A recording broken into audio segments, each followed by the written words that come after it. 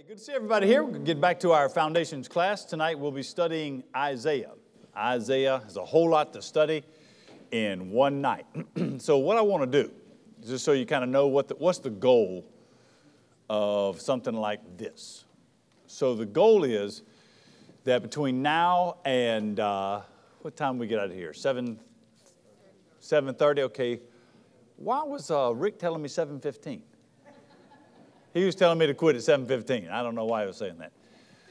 So we may or may not do that. What I want to do is have you walk out with a basic grasp, just a basic feel of what is the book of Isaiah about. There's no way for us to actually know it in detail, to go through in each chapter upon chapter, but to walk out and say, okay, I've got a grasp on, in a simple way, what this book is about, how it points to Christ, and some of the lessons we can learn from Isaiah. So that's my intent tonight as we go through the book of Isaiah. Let me start. Let me pray, and then we'll get started.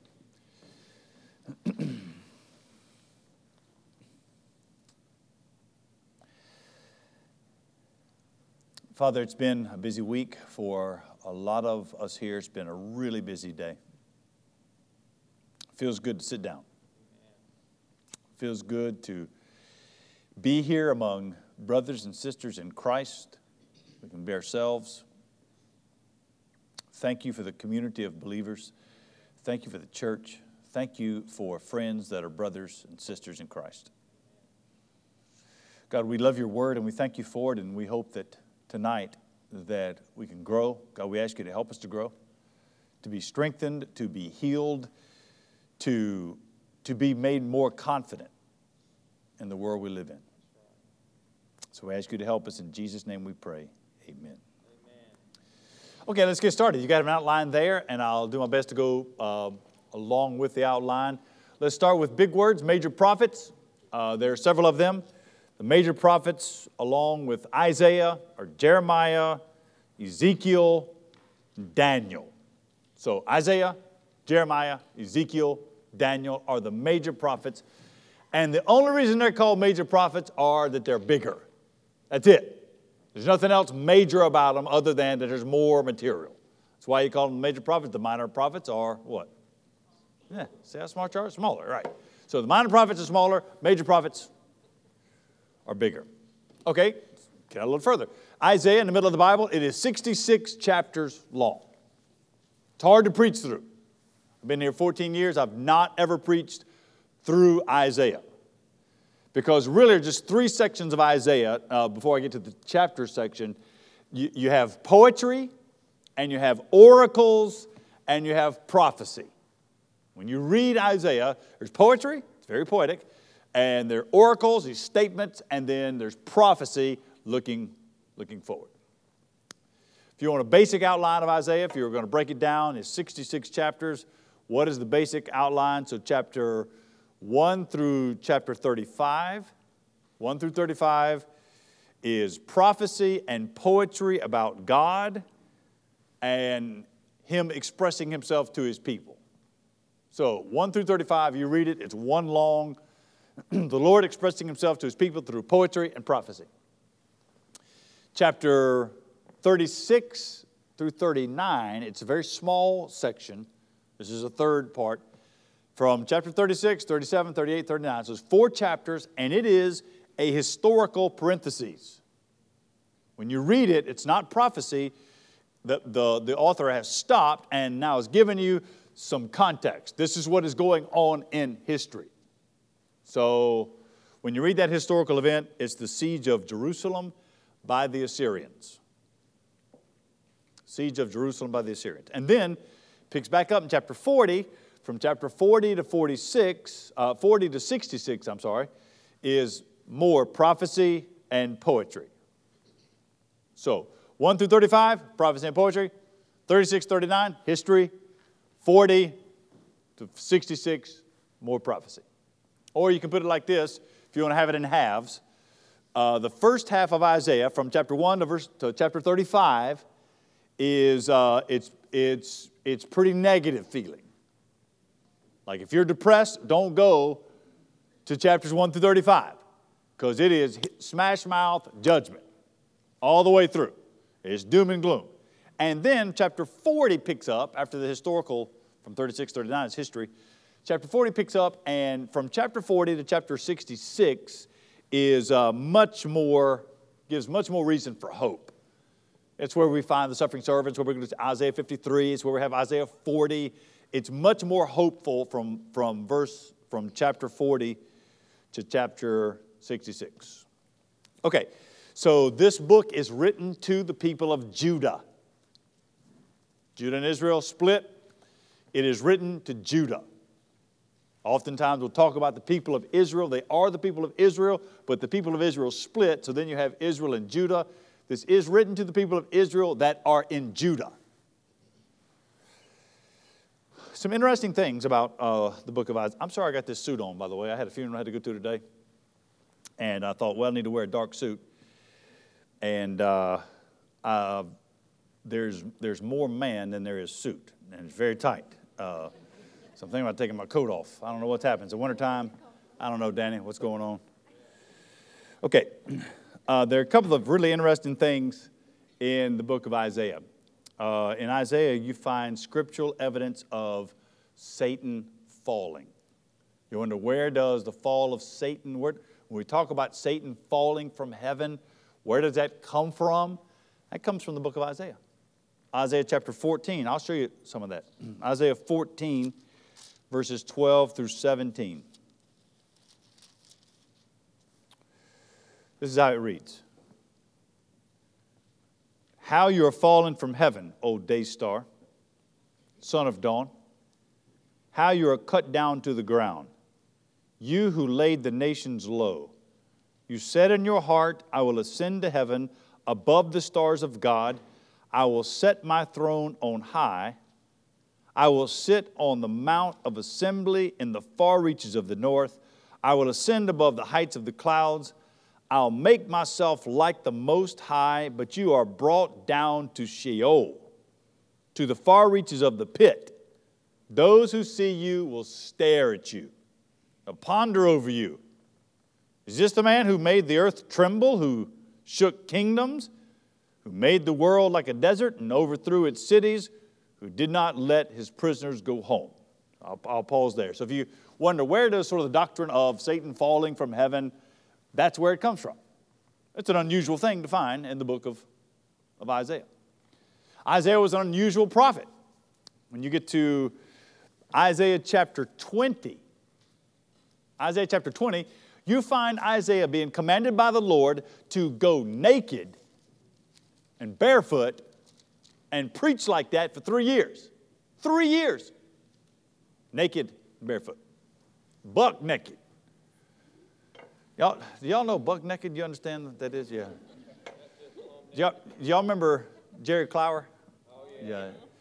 He said that buck naked, you can be naked with your socks on. Buck naked is completely naked. So Isaiah completely, you can find it in Isaiah chapter 20. Let me show it to you. Isaiah chapter 20. In the year that the commander-in-chief, who was sent by Sargon, the king of Assyria, came to Ashdod, fought against it and captured it, at that time the Lord spoke by Isaiah, the son of Amoz, saying, Go and loose the sackcloth from your waist, take off your sandals from your feet. He did so, walking naked and barefoot. Then the Lord said to my servant Isaiah, As my servant Isaiah has walked naked and barefoot for 3 years, as a sign and a portent against Egypt and Cush, so shall the king of Assyria lead away the Egyptian captives and the Cushite exiles, both the young and the old, naked and barefoot, with buttocks uncovered, the nakedness of Egypt. You can keep reading. It's unusual. You think about Isaiah. So you have the fall of Satan in Isaiah 14. You have this strange scene with Isaiah preaching 3 years, naked and barefoot. Let's put it in its historical context. Where does it fit in a timeline of history as you think about the people of Israel, the establishment of God's kingdom, David on the throne, Solomon on the throne? Where does it fit? Around the year 760 to to 700 BC. We know that from Isaiah chapter 1. So if you want a timeline or a date, it's from about 760 to 700 BC. So when you read it in chapter 1, verse 1, you find out that Isaiah served as a preacher, as a prophet, during 5 kingdoms. I'll just read it to you. Isaiah chapter 1, it's the introduction. 5 different kings reigned in the southern kingdom of Judah. Starts out like this: the vision of Isaiah, the son of Amos, which he saw concerning Judah and Jerusalem. So that's how we know it's in Judah. And this is how we know the dates. In the days of Uzziah, Jotham, Ahaz, Hezekiah, kings of Judah, and Manasseh is going to be in there as well. So where does it begin? So you have this weird introduction in Isaiah chapter 1, tells us kind of historically where to place it. And we don't actually meet the beginning of Isaiah's ministry until later on. Anybody guess what chapter that is? Somebody said it, yeah. It's the most famous chapter besides the Messianic chapters. It's Isaiah chapter 6. That's where we see his actual call to ministry. Let's go to Isaiah chapter 6 and talk about his beginning. So the setting is in Isaiah chapter 6, in the year that King Uzziah died. King Uzziah had ruled in Israel for 50 years.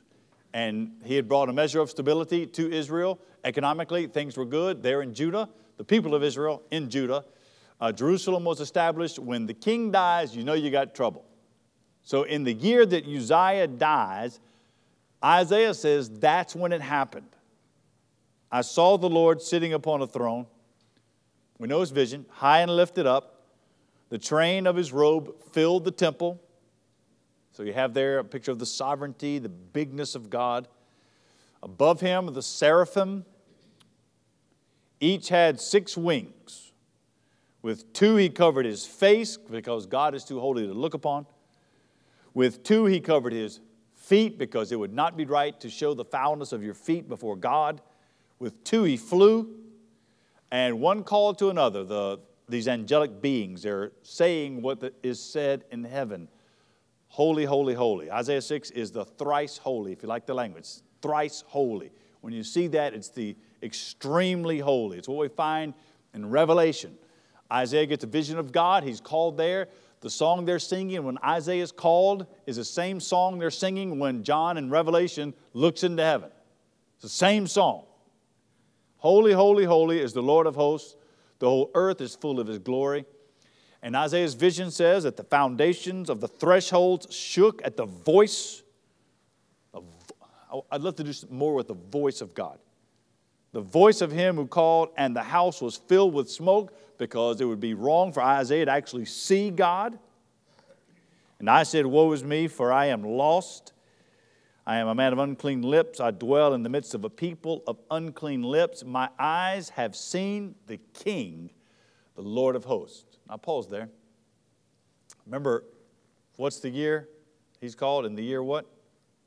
King. In the year that the most stable king that Judah has had in 50 years, when every ounce of stability is gone, Isaiah says, that's when I see the king, the real king, the Lord of hosts. This is good for us to remember.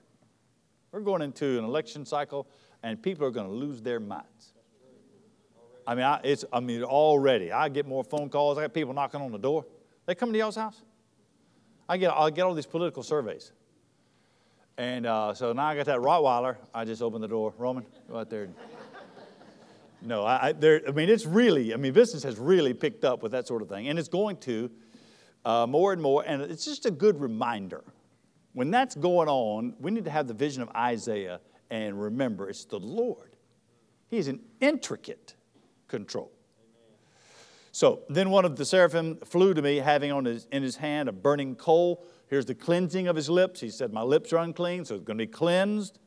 Touched my mouth and said, behold, it's touched your lips. Your guilt is taken away. Your sin is atoned for. There's some gospel in there. There's some gospel right there. Sin must be cleansed. The only way it is cleansed is through atonement. You might even press further and say That atonement can be painful. It came from the altar. You could probably do a lot with that if you're going to preach it. Maybe I should preach through Isaiah. Look at the calling in verse 8. The calling is an unusual calling. I heard the voice of the Lord saying, whom shall I send? Who will go for us? And maybe the most famous line Isaiah spoke. And he said, here I am, send me. So we use that for missionaries. It's a great line to use for missionaries. It's exactly one-to-one. I mean, who's going to go for us? Here I am, send me. Now, when you read what the assignment is, that's where we have to maybe not read it to the missionaries. Because the assignment is terrible. I mean, look at the assignment. You're going to go and preach. Nobody's going to listen to you. Let me read it. And he said in verse 9, go and say to this people, keep on hearing, do not understand. Keep on seeing, do not perceive. Make the heart of this people dull, their ears heavy, blind their eyes, lest they see with their eyes and hear with their ears and understand with their hearts and turn, be healed. That's a terrible assignment. And so Isaiah says, well, how long should I do this, Lord? Verse 11. How long, O Lord? And he said, until the cities lie in waste without inhabitant. I mean, this is going to be the destruction. You're preaching to the people who are going to be hauled off. Until the cities lie in waste without inhabitant, houses without people, and the land is a desolate waste, and the Lord takes all the people away. This is not church growth 101 right here. And now what you get? It's a bad message or a bad time to a people that are hurting. That's what Isaiah is called into. Let's go a little further in. I'll give you just maybe on one of the sheets of paper, I'd like to kind of break out the kings. There are 5 of them that Isaiah serves. Can you imagine that long of a ministry? Isaiah begins, okay, we know that from Isaiah 6. He begins at Uzziah's death. So that's where he starts. In the year King Uzziah dies. So Uzziah does die. He has a son. His son's name is Jotham. Jotham reigned in Judah for 16 years and sort of continued his father's program. They didn't do anything, good or bad. Jotham was not really known for anything. So Jotham had a son named Ahaz. Then Ahaz, the king, reigned 16 years. Ahaz was not a good king. He made several bad decisions. He became a vassal of Assyria. What that means is that the Assyrians came down and said, look, we're going to destroy you unless you pay us some money. They said, all right, we'll pay you. So they just pay him. You're a vassal. You do what they tell you. You pretty well belong to the Assyrians. Well, Ahaz had a son. His name was Hezekiah. Hezekiah is really a good king. It's the first one to have. Ahaz is not a great king. He has a son who's a good king. Doesn't seem right when bad parents get good kids. How does that happen? You wonder, how does those people over there who are terrible people and their kid turns out great, and you read the book, you could have wrote the book, did everything right, and yours is delinquent. You got to not do that math in your head. So Ahaz, who wasn't a great guy, had a wonderful son. Hezekiah reigned 29 years. He is one of Judah's best kings. He, in fact, is king. If you go and read the historic section in Isaiah, chapter 36 and 37 has the story of Hezekiah. He's a great king. He leads well, makes some pretty bad decisions as he gets older.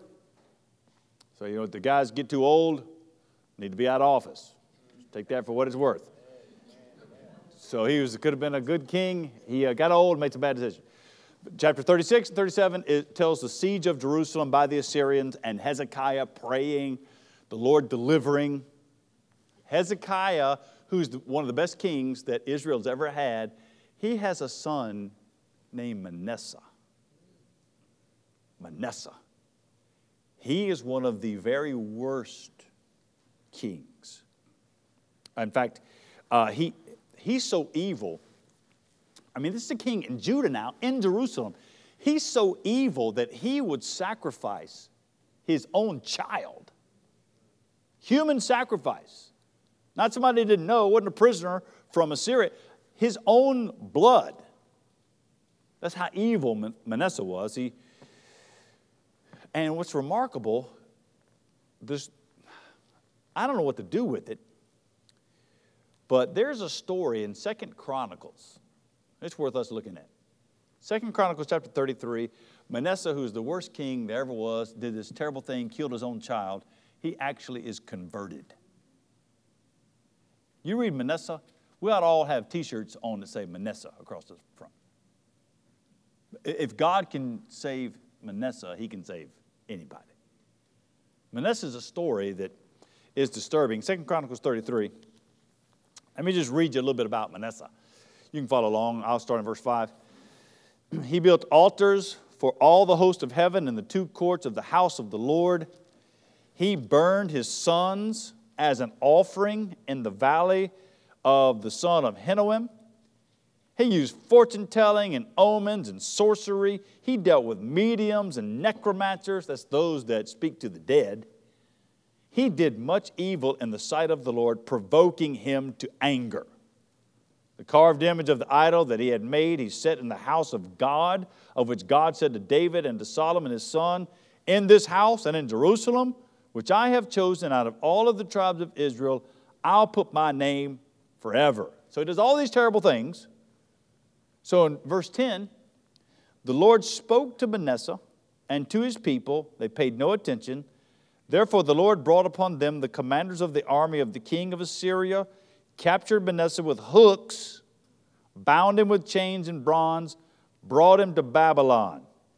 When he was in distress, he entreated the favor of the Lord his God. He humbled himself greatly before the God of his fathers. He prayed to him. God was moved by his entreaty and heard his plea and brought him again to Jerusalem into his kingdom. Then Manasseh knew that the Lord is God. That's a remarkable conversion story of someone that did just terrible things. That's who Isaiah is preaching to. Let's go through the themes. What are some of the themes? We'll maybe skip around in the book of Isaiah, do a little Bible drill in Isaiah. What I'd like to do is just point out a few themes I think you'll find in the book of Isaiah if you read it. Some theological themes that run through. Here's the first one. Number one, God himself is the theme. God does all things for his own glory. When you read Isaiah, it is telling us God does it. Even the destruction of Jerusalem and the wiping out of his people, taking them off to Babylonian captivity, God is the theme. He does all things. I would put it in the margin, Isaiah 48, verse 11. It's when the Lord is speaking and God says, for my own sake I do it. For how should my name be profaned? My glory I will not give to another. God is the theme of Isaiah. The second theme. Number two, one of the themes that runs through it is that God's people, this is good for us here, this is for you. You are God's child if you're in Christ. God's people find strength only as they rest in the promises of their God. God's people, you, find strength only as you rest in the promises of God. I'll pull from Isaiah chapter 30, verse 15. For thus said the Lord God, the Holy One of Israel, in returning and rest you shall be saved. In quietness and in trust shall be your strength. I can use a little bit of that. Let's pray today for a couple of things this morning, having time with the Lord, and several issues that are pressing. So I'm lifting these to the Lord, asking God to intervene. There are people I'm praying for, asking God to intervene, to do something. And the last part of the prayer is, now, Lord, help me to trust that you're going to do what you're going to trust the answer. So I don't usually have trouble with the request. I can make the request. My problem is trusting to be able to walk away and not be anxious about the situation. And part of what Isaiah teaches us is that we find strength when we rest in the promises of God. I'm going to give you a third one. Number 3, God's people find refreshment only as they delight in His Word. I say it every Sunday, grass withers and the flowers fade, but the Word of our God stands forever. Yeah, that's Isaiah chapter 40, verse 8. It's God's Word. Or another good verse for that is Isaiah 55, verses 1 and 2. Let me read Isaiah 55. You can turn there too if you'd like. It's a beautiful Isaiah 55, verses 1 and 2. It's a good place to mark in your Bible. This Bible right here I got just a year ago. This one. I tell you about that I'm preaching in Oklahoma. Yeah. So, and that's what they pay me with. I said, what kind of Bible, we want to give you a Bible for your trouble to come out and preach for us. Well, I'm doing that again next week in First Baptist Verdigris, Oklahoma. So when I'm standing before you the following week, I have a new Bible. I already told him what I wanted. Did that. He's had the Bible since October, so it's been there waiting on me in Oklahoma. So I'm finally going to go and get it. All right, this is what Isaiah says. Come everyone who thirsts, come to the waters, and he who has no money, come and buy and eat.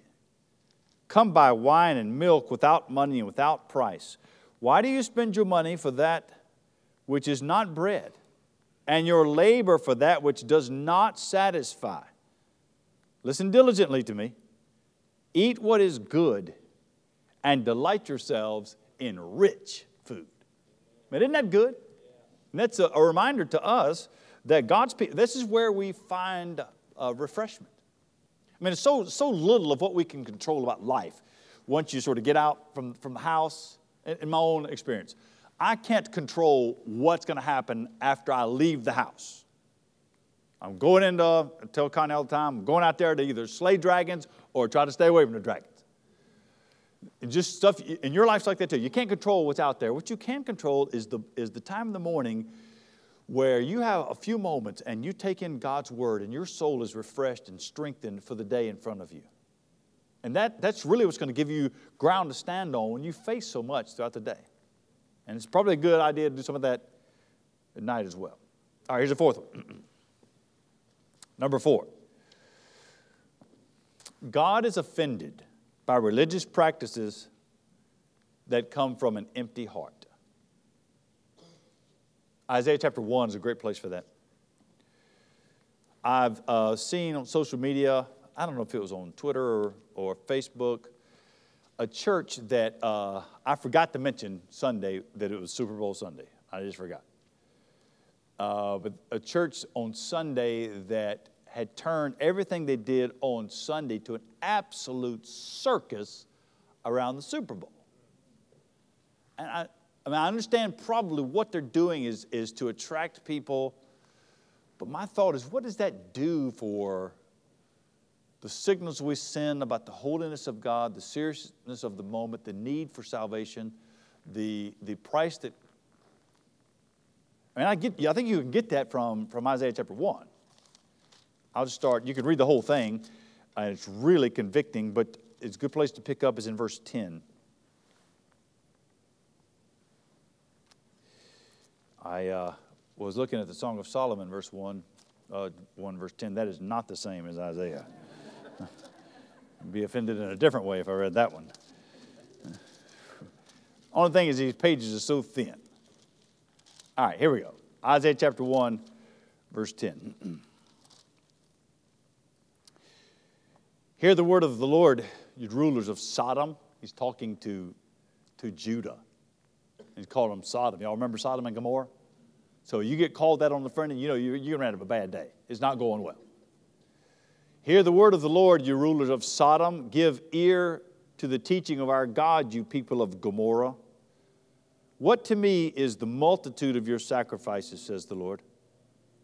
I've had enough of burnt offerings and rams, the fat of well-fed beasts. I do not delight in the blood of bulls or of lambs or of goats. When you come and appear before me, who has Who has required of you this trampling of my courts? Bring no more vain offerings. Incense is an abomination to me. New moon and Sabbath and the calling of convocations. I cannot endure iniquity and solemn assembly. Your new moons and your appointed feasts, my soul hates. They've become a burden to me. I am weary of bearing them. When you spread out your hands, I will hide my face from you. Even though you make many prayers, I will not listen. Your hands are full of blood. Wash yourselves. Make yourselves clean. Remove the evil of your deeds from before my eyes. Cease to do evil. Learn to do good. Seek justice. Correct oppression. Bring injustice to the fatherless. And plead the widow's cause. Come now, let us reason together, says the Lord.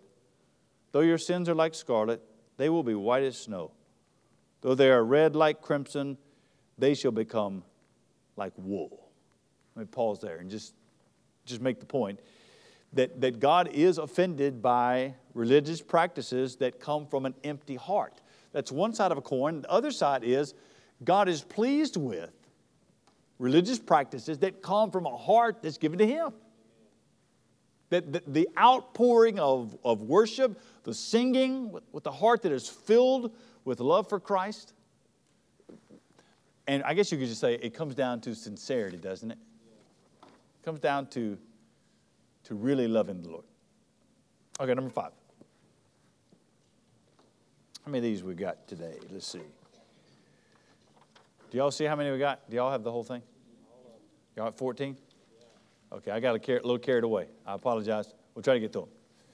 Number 5. You just start seeing things and think this would be worth pointing out. This is there. Okay, number 5. God's people, one of the things you learn here, God's people will someday become an eternal community of worshipers. One day, all of God's people in the new heavens and the new earth will become an eternal community of worshipers. Isaiah chapter 2, verses 2, 3, and 4. Let me read it to you.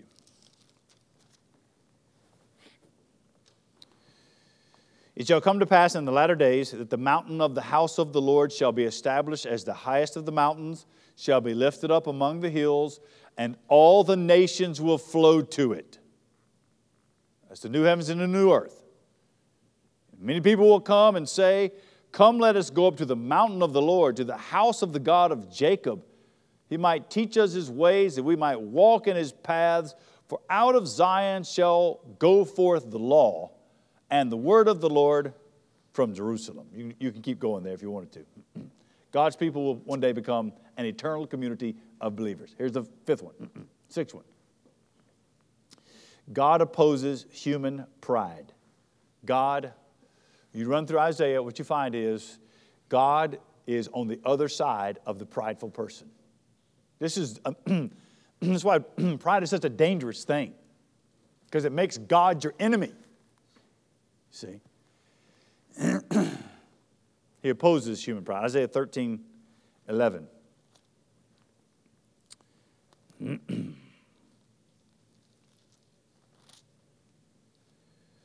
13:11. I will punish the world for its evil and the wicked for their iniquity. I will put an end to the pomp of the arrogant. I will lay low the pompous pride of the ruthless. It's a good thing to remember. When you're offended, a lot of times when we are offended because we feel like someone has transgressed a right, cut us off. And that oftentimes comes from pride. We think, I deserve better. You got to be careful what you do with that. But the fighting against pride is going to help all of us in every relationship, especially Christian relationships and marriage. One of the ways to fight pride is to list things to be thankful for. So just start being thankful. I read a book today and yesterday. It's a really small book. Nate Picklewitz, he's a pastor up in New England, and it talks about the kindness of God. And one of the chapters, he just says you ought to think about all the things that you take for granted by way of provision, and list out the 10,000 things that God has given you in His kindness that you have right now. And that's going to help with humility. It's going to help with pride. So being thankful and then serving someone. Finding a place to serve will keep you from being prideful. Okay, God is opposed to the human pride. Number 7. The foolish idols that man creates are destined for destruction. I'll read in chapter 2 again. Isaiah is preaching against the idols and the foolish idols that man creates, and we all have them. We create them. They are going to burn. Verse 20. In that day, mankind will cast away their idols of silver and their idols of gold, which they have made for themselves to worship, to the moles and to the bats, to enter the caverns of rocks and the clefts of the cliffs, from the terror of the Lord and from the splendor of His majesty when He rises to terrify the earth.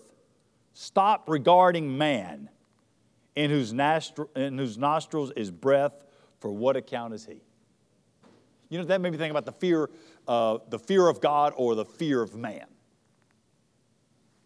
I forgot the name of the book. There was a book that came out several years ago that walked through the fear of God and the fear of man, and he said something that stayed with me, that we fear people more than we fear God. Because we would say, well, I'll confess that to God alone. I'll confess that. I'll only tell God about that. I wouldn't tell another person. Why wouldn't you tell another person? Because I'm more afraid of what they would think than what God thinks. Now that set with me, I had to roll that around a little bit. Is that true? I mean, is that why?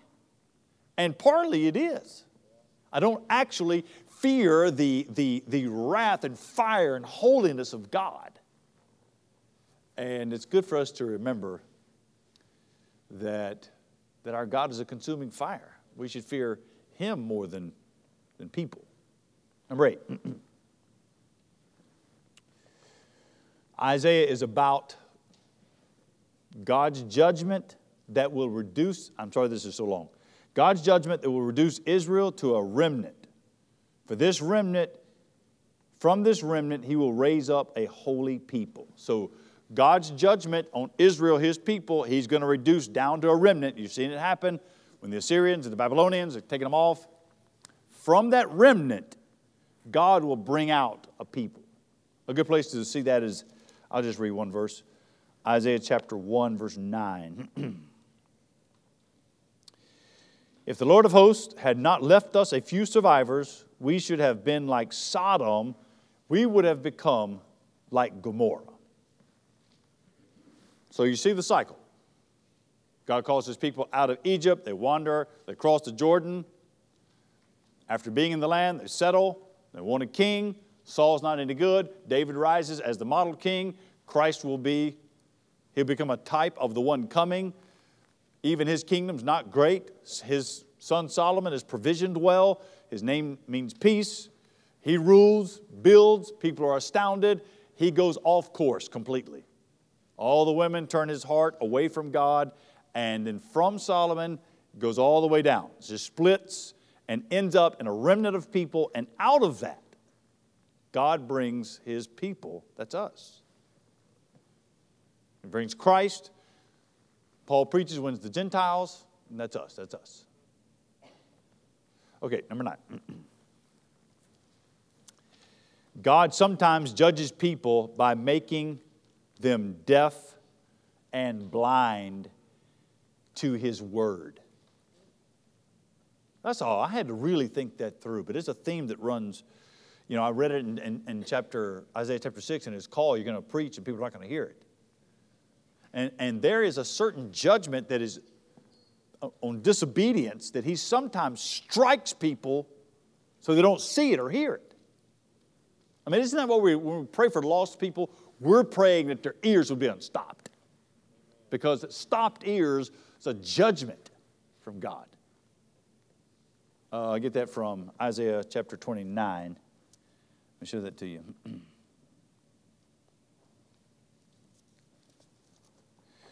Isaiah 29, beginning at verse 9.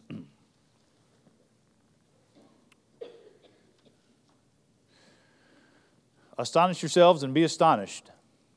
Blind yourselves, be blind. Be drunk, but not with wine. Stagger, but not with strong drink.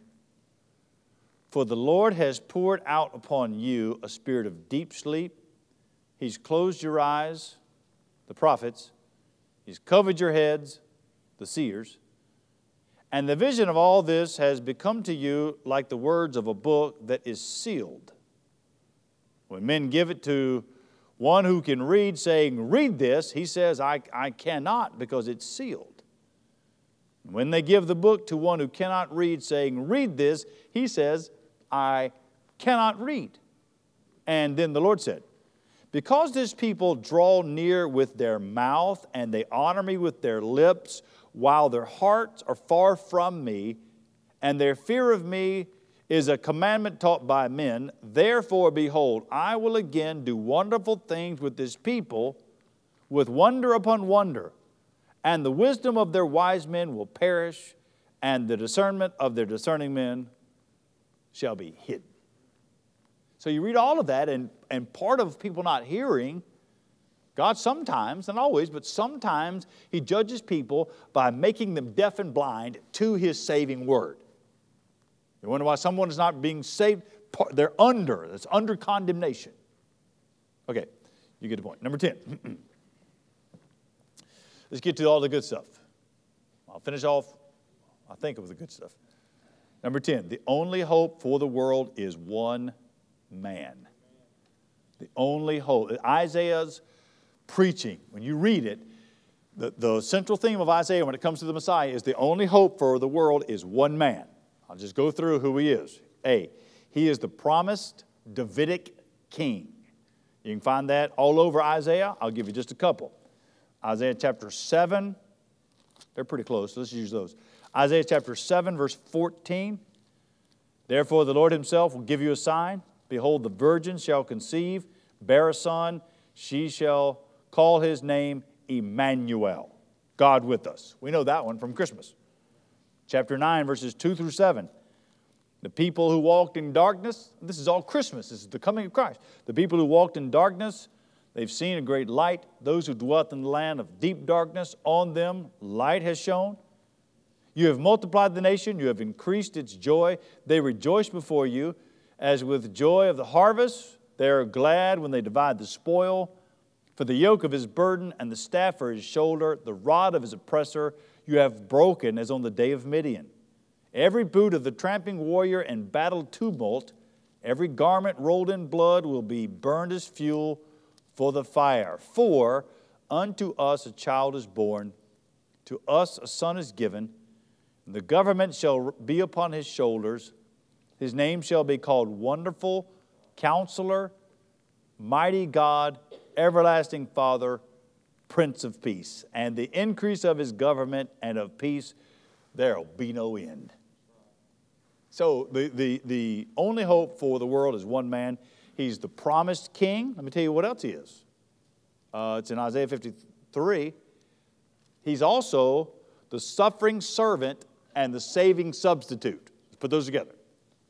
Isn't that something that the vision of Isaiah of Jesus, they would not understand? We understand the messianic part, that he's a king, but how would they know? It doesn't make sense that this king would also be the suffering servant. So oftentimes Jewish scholars think, well, they're talking about two. And we would say, no, in Christ it's one. Isaiah 53 is maybe the clearest doctrine of substitutionary atonement in the Old Testament.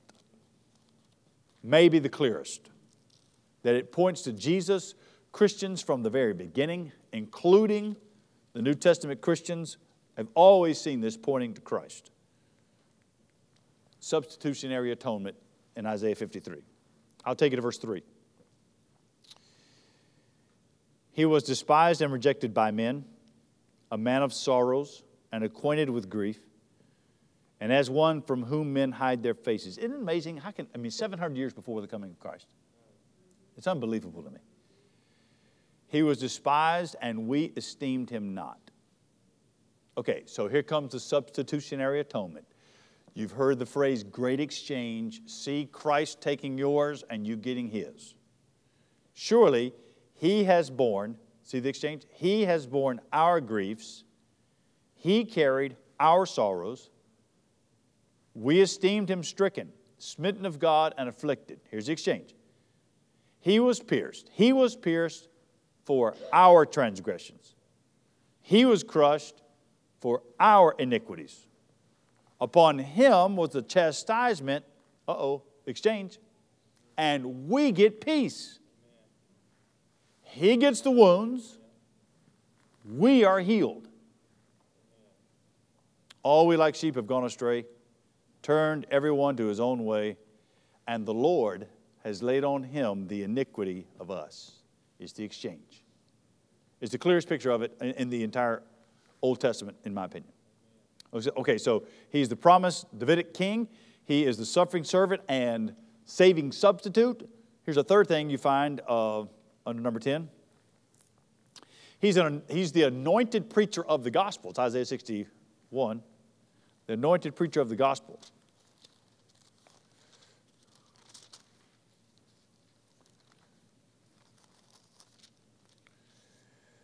Isaiah 61, verses 1, 2, and 3. Isn't this what, when Jesus picked it up in the synagogue? That's what he said. This is what he read from. And he said, I'm talking about myself. Isaiah 61. The Spirit of the Lord God is upon me, because the Lord has anointed me to bring good news to the poor. He has sent me to bind up the brokenhearted, to proclaim liberty to the captives, and opening of the prison to those who are bound. Jesus is not only the saving one, the promised king, he's also the preacher, the proclaimer of the gospel. He's a teacher that taught. And wherever he went, the teaching was pointing to the gospel that he would fulfill in Jerusalem. I'm working on Mark chapter 10 right now, and they're going toward Jerusalem, and he's going to teach, and it's a long lesson. It's convoluted. I'm trying to talk about, something that happens, and then the lesson, but the lesson is always points back to the cross. Jesus taking us there. Okay, he is the anointed preacher of the gospel. He is the victor over all evil. Isaiah 63 ends so good. Isaiah 63, 1 through 6. And you can just read if you'd like. Let me just read it. I'll just read it. Who is this that comes from Edom, in crimson garments from Bozrah? He who is splendid in his apparel, marching in the greatness of his strength. It is I speaking in righteousness, mighty to save. Why is your apparel red, and your garments like his who treads in the winepress? I have trodden the winepress alone, and from the peoples no one was with me. I trod them in my anger, I trampled them in my wrath. Their lifeblood spattered on my garments and stained all my apparel. For the day of vengeance was in my heart. The year of redemption had come. I looked, but there was no one to help. I was appalled, but there was no one to uphold. So my own arm brought me salvation. My wrath upheld me. I trampled down the people in my anger. I made them drunk with my wrath, and I poured out their lifeblood on the earth. That's a terrible, vivid scene of the victorious Christ bringing judgment on those who wouldn't see. And that even that judgment, which is, it's hard to conceive, even the judgment of the evildoers, God uses that to glorify himself. So, he is the victor over all evil. That's 1 through 10. Let's finish up with just a few. Number 11. God uses everything, even someone's sin, for His own glory. This is hard to conceive as well. God uses everything, even if somebody else has sinned, out of that, they sinned against you, let's say.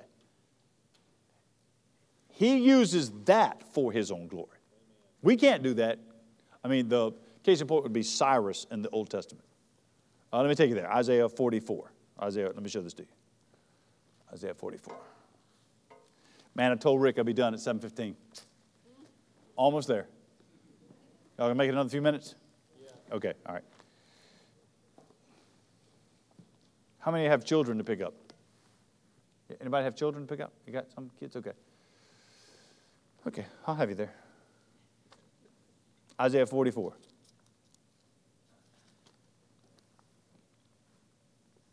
Verse 24 is where I'd like to just take you.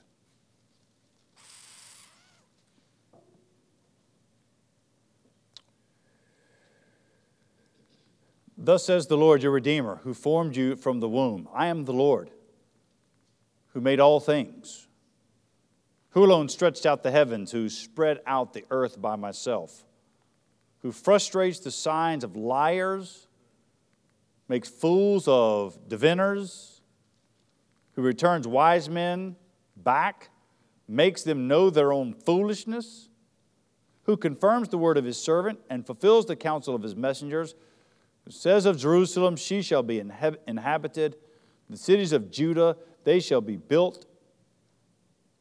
Who says to the deep, be dry, I will dry up your rivers. Who says of Cyrus, remember Cyrus is an evil king from a different, okay. Who says of Cyrus, he's my shepherd. He shall fulfill, as an evil man, he shall fulfill all of my purpose.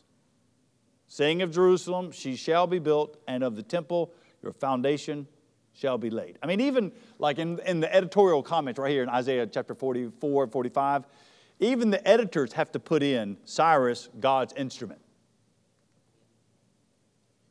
But he's not a believer. I mean, he's not an Israelite, not a Christian. Okay, so you get the point. All right, number 12. All people are called to repent of sin and trust in God alone. All people.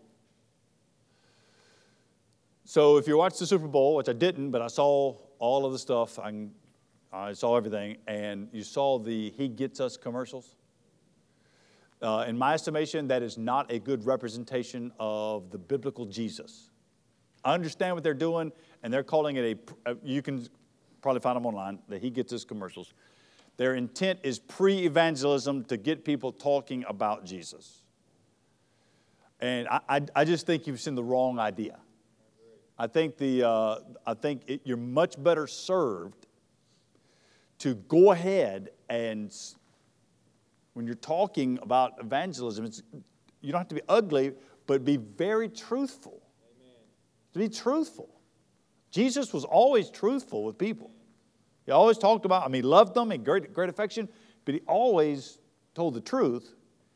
And it's good for us to press toward knowing that all people are called to repent of sin and to trust in Christ alone. Where do I get that? Isaiah 26, verse 3 and 4. You keep him in perfect peace whose mind is stayed on you because he trusts in you. Trust in the Lord forever, for the Lord God is an everlasting rock. To not be afraid to press and say, our issue is sin and the holiness of God. The solution is the gospel of Jesus, who lived perfectly and died for us. And everybody is called to turn, to repent. Number 12. Number 13. God is guiding all of human history. All of it. God is guiding all of human history. It's going somewhere. Isaiah chapter, I'll just use one passage. Isaiah chapter 40, we're there at 44. Isaiah chapter 44, verse 6, 7, and 8. Thus says the Lord, the King of Israel, and his Redeemer, the Lord of hosts. I am the first and the last. Besides me, there is no God. Who is like me? Let him proclaim it. Let him declare and set it before me. Since I appointed an ancient people, let them declare what is to come and what will happen. Fear not or be afraid. Have I not told you from of old and declared it? You are my witnesses. Is there a God besides me? There is no rock. I know not any. And the point of Isaiah and God speaking here is you're going into exile. It is terrible. It's not the end. God is guiding all of history. That's why I start today with God's promises in the Bible. And in the evening, I normally am reading some sort of history. I'm reading about the Texas Rangers right now. Some sort of history, because you see God's providence. You look back at history, you see God, this is how He did it. Look in the Bible, you see, here are His promises. That's how I bookend the day, because God is actually taking human history somewhere. There's a consummation coming. One more, last one. This is not exactly a high note, but I'm going to end here. Number 14. The wrath of God. The wrath of God is to be feared above all else. I'll use Isaiah let's end the book. Isaiah 66. Last little bit, Isaiah 66. I'll call your attention to verse 15 and 16. For behold, the Lord will come in fire. The Lord will come in fire. And His chariots like the whirlwind, to render His anger in fury, His rebuke with the flames of fire. For by fire will the Lord enter into judgment, by His sword with all flesh, and those slain by the Lord shall be many. And so we set that in front of our eyes and we see the wrath of God. And it should cause us to tremble and be so thankful for what Christ has done for you. The forgiveness of Christ, the grace of Christ, the saving power of the gospel, the joy of being in Christ and being loved by God, and held up by God and provided for by God when we see the wrath of God. The wrath of God is to be feared above all else. Points us to the great grace found in Jesus. Okay, the book of Isaiah, from about 100,000 feet flying over and seeing some really good things in there. I hope that you found some comfort in that. I'm going to pray and we'll be dismissed. Hey, you guys remember to pray for me. I'll be flying out Monday afternoon. I'll preach Monday night in Oklahoma, Verdigris, Oklahoma.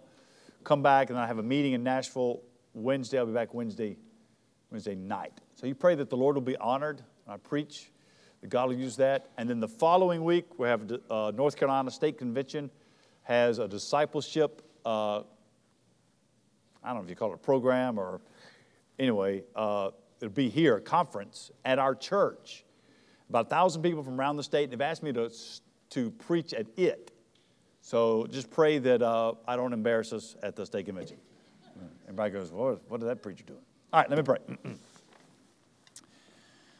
Lord, we thank you for your word that strengthens, that sobers us, that gives us confidence. God, we thank you that we can see so many hundreds of years ago, you wrote it down for us to show us your goodness. Lord, we thank you for that. We thank you for Christ who saves and sustains us.